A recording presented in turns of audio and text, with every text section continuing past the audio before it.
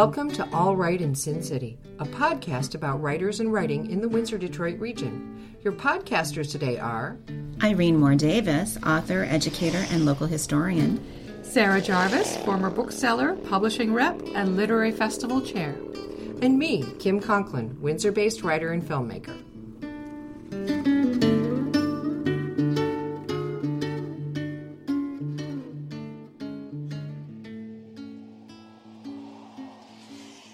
In this All Right in Sin City podcast, we'll feature a live recording of a special event in Windsor.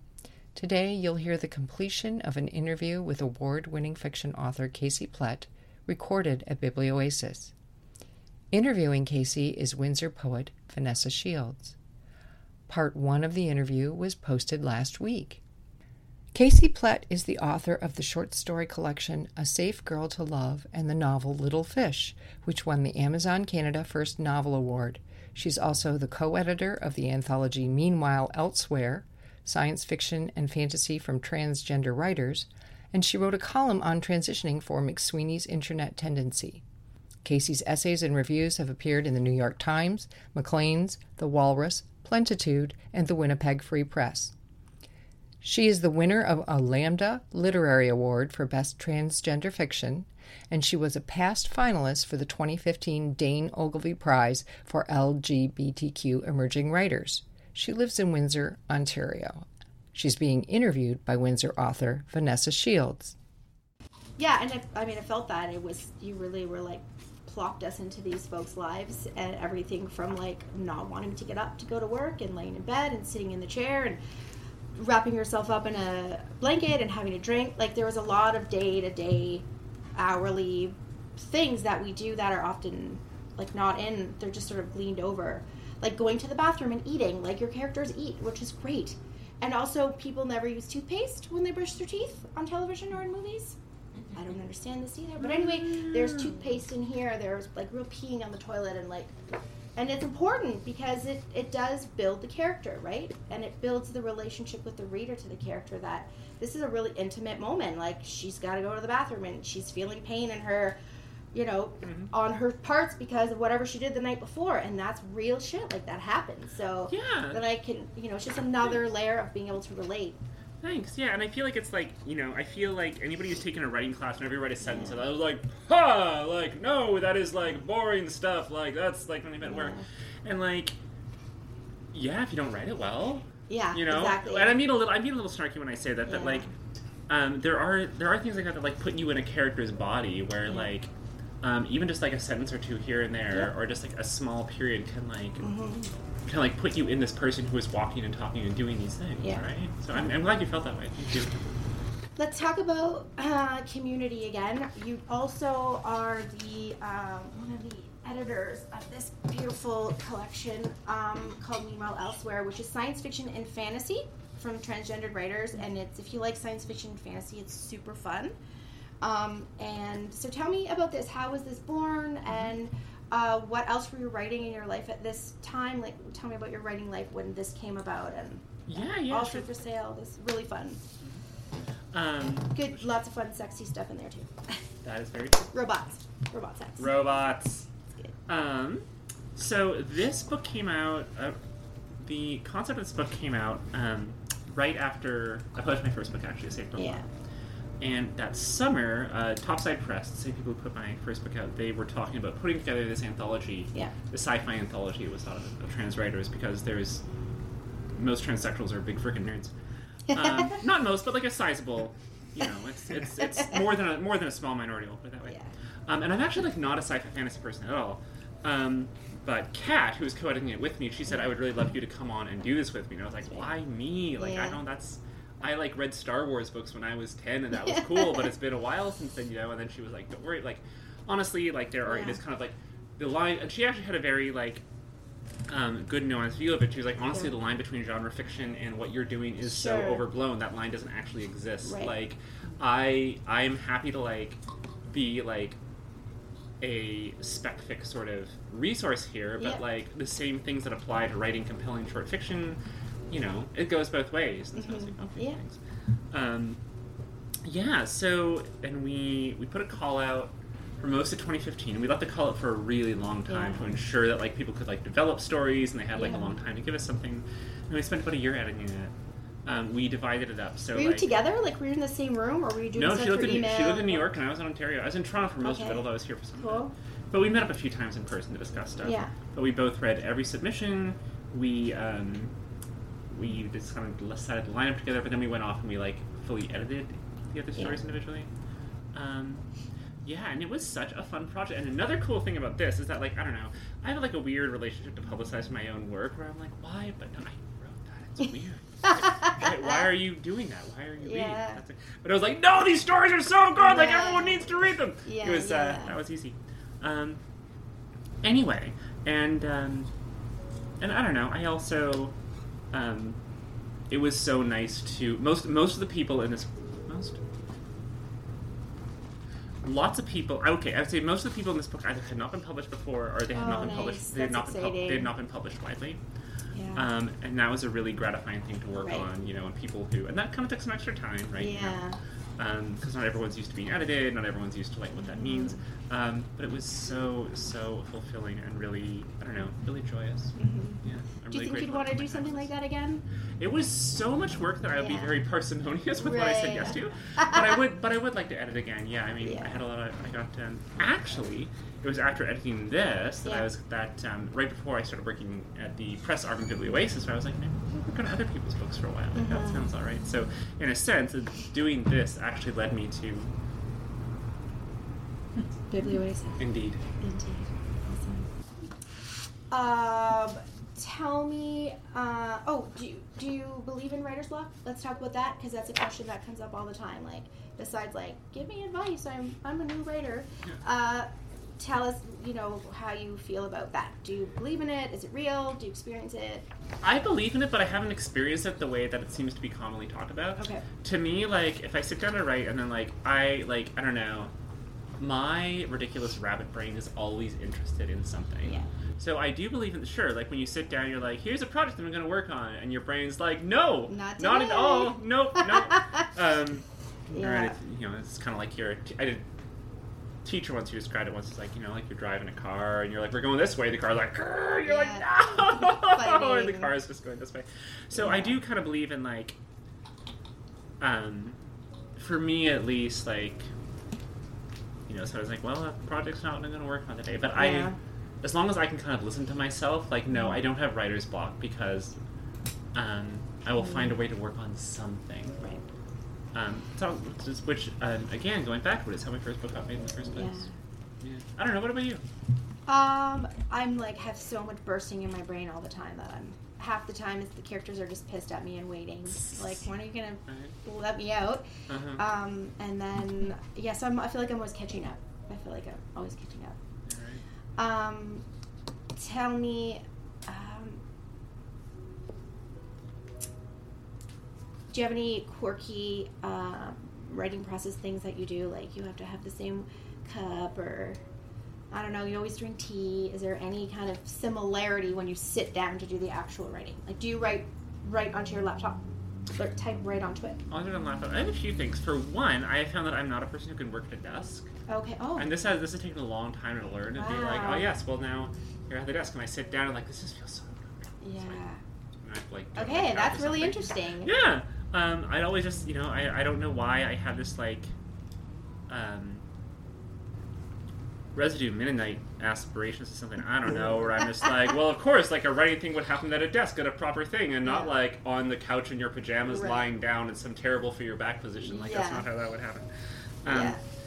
But, so that's one thing. Yeah. Two is that I find that when you're at home, you're cozy, you're, like, not at a desk, you're on your sofa, whatever. Oh, absolutely. Bent over my coffee table. Comfy first, and then an hour goes by and your coffee's cold, and you're like, oh shit, I can't move my back. Coffee's another fun thing. Yes, absolutely. Another thing I find is that, like, I need to move. Yeah. So, especially if I'm, like, actually getting fortunate enough to put in the long day of writing, I will, like, then go to a cafe, and I'll be there for an hour or so, and then I have to move my physical space around. I find that I cannot be in the same physical space for hours and write. That just is not... Yeah. That just kind of makes my brain kind of run into, like, a big dirt rut. Yeah. There's one other thing I wanted to answer about your question. What was it? When I'm editing, like when I'm Yeah. have something finished, then I have to put it on a piece of actual physical paper. I have to print it out. I have to take it somewhere and I have to mark it up with a pen. Yeah. I find that if I'm editing something, if I look at it on a computer, then it just looks like a jumble of words. I was like, I wrote these. They're fine. Yep. Like, what's the problem? You know? And then if I print them out on paper, I look over like, oh no, like that's who did this? Yeah. Yeah, I'm agree. I'm agree. I agree. I have to print stuff out too.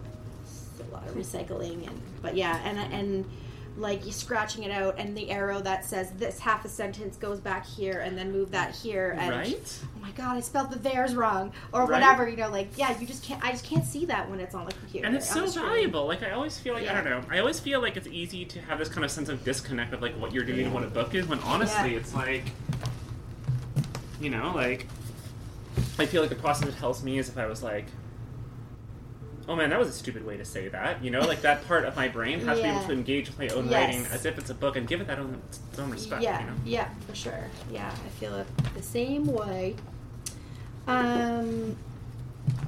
So, you are coming off a barrage of beautiful awards. I've been very fortunate. Yep. And,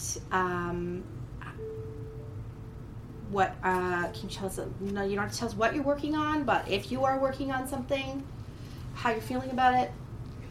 Has the process sort of kicked in yet with what you're working on?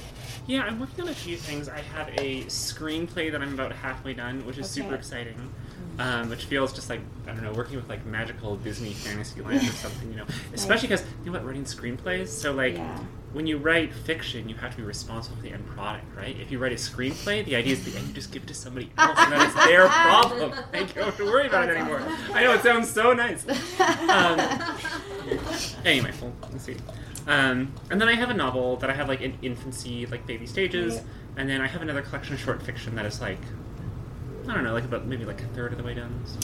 Are you doing anything different than what we've read so far? Like trying a different format, a different genre? Like, so maybe it's, well, I don't think it's going to be science fiction, but can you say, like, if it's sort of the same veinish of... Or you don't know yet, maybe it's too early. In the sense of it being, like, realist fiction type stuff, I mean, I don't know. I feel like that's probably what I'm always going to be writing, no matter what. Yeah. So in that sense, yes. Okay. But... do you feel any pressure? Like self-pressure or pressure from, I don't know, sometimes readers who are like, oh, she won all these awards, she better write another good book. I don't know. Sometimes, but actually, I've been fortunate enough so that... So before I wrote my first book, I won this online column contest for the McSweeney's website. McSweeney's is this, like, super... especially in, like, U.S. literary circles, is a small-known literary magazine. Okay. And both after I had that published, and after I had my first book published, both of those periods were followed by really intensely awful periods of my own personal life for reasons that have nothing to do with those things. So but the upshot is this: I feel like I'm very much entangled. Like, who cares if like you do well? Like, whatever. It's just good. So I, and obviously with this particular round of things, I'm very financially fortunate. So that's like a different thing. But I think that I have been lucky enough to sort of uncouple like whatever I make in my art to like whether my life is, and I feel like if those things were more attached, I would feel more pressure. And I also kind of feel like, I don't know, I remember after I had finished my first book and I had sent it off, I don't mean to be too morbid, but there was part of me that was like, okay, like I want to do this all my life, everything else is just a bonus. You know?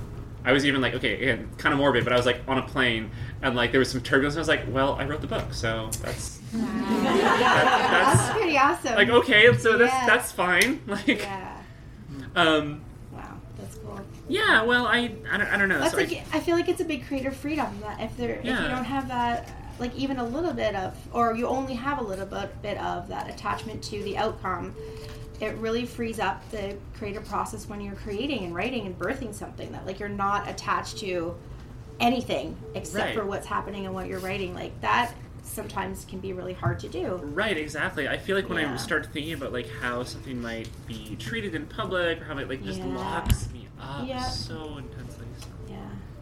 Yeah. Okay, quick question. What are you reading now? What books are you reading? I am reading A Mind Spread on the Ground by Alicia Elliott, which is a book of essays, which is so good. It's almost certainly here somewhere. Yeah.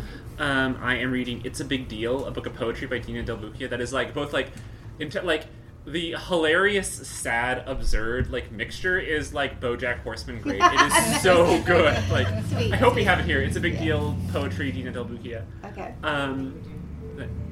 Awesome. We do, folks. You heard it here. And then I'm just finishing Reproduction by Ian Williams, which is this like epic 400+ page novel, which is just like one of my favorite things that I've read in a really, really long time. He was also up with me for the Amazon First Novel Award. Okay, sweet. And his book is just amazing. Sweet. Yeah, I'm like 40 pages away, but I feel Yeah. I have no qualms with That's telling awesome. everyone to buy it. Okay, and like just indulgent kind of thing that you might be embarrassed to say that you do and love. Doesn't have to be related to writing or creativity at all, but like you watch Gossip Girl or like some secret about you that you can share that you can don't have to wait till you die to know. You know, like you like poutine at 4 a.m. I don't know. Like Who some, doesn't like poutine at 4 I know. Bad example. Um, You know, you have lots of shoes. I don't know. No, I need more shoes. Do you want to think about it? Part of me wants to ask Sybil over there, but I just don't really want to know. The card's messy. The car's messy. Okay, that's good. That's exactly the type of thing. My that- car is really messy. All It's right. pretty awful. awesome. Yeah. All right. I'd still take a ride if it was a cold Winnipeg night. I don't care how messy your car is. I'd be getting in. I know, right? So whatever. Awesome. Okay. That was Vanessa Shields interviewing author Casey Platt at Biblioasis. In our next podcast, we'll have 2 more readings for you. We'll hear from award-winning science fiction authors Timothy S. Johnston and Kathy Koja, recorded at a recent Chi Series reading at the Fog Lounge in Windsor. Thanks for joining us. Look for more episodes of All Right in Sin City wherever you listen to podcasts, or check out our website, allrightinsincity.com. For information and announcements of new podcasts, sign up to our email list or follow us on Facebook and Twitter.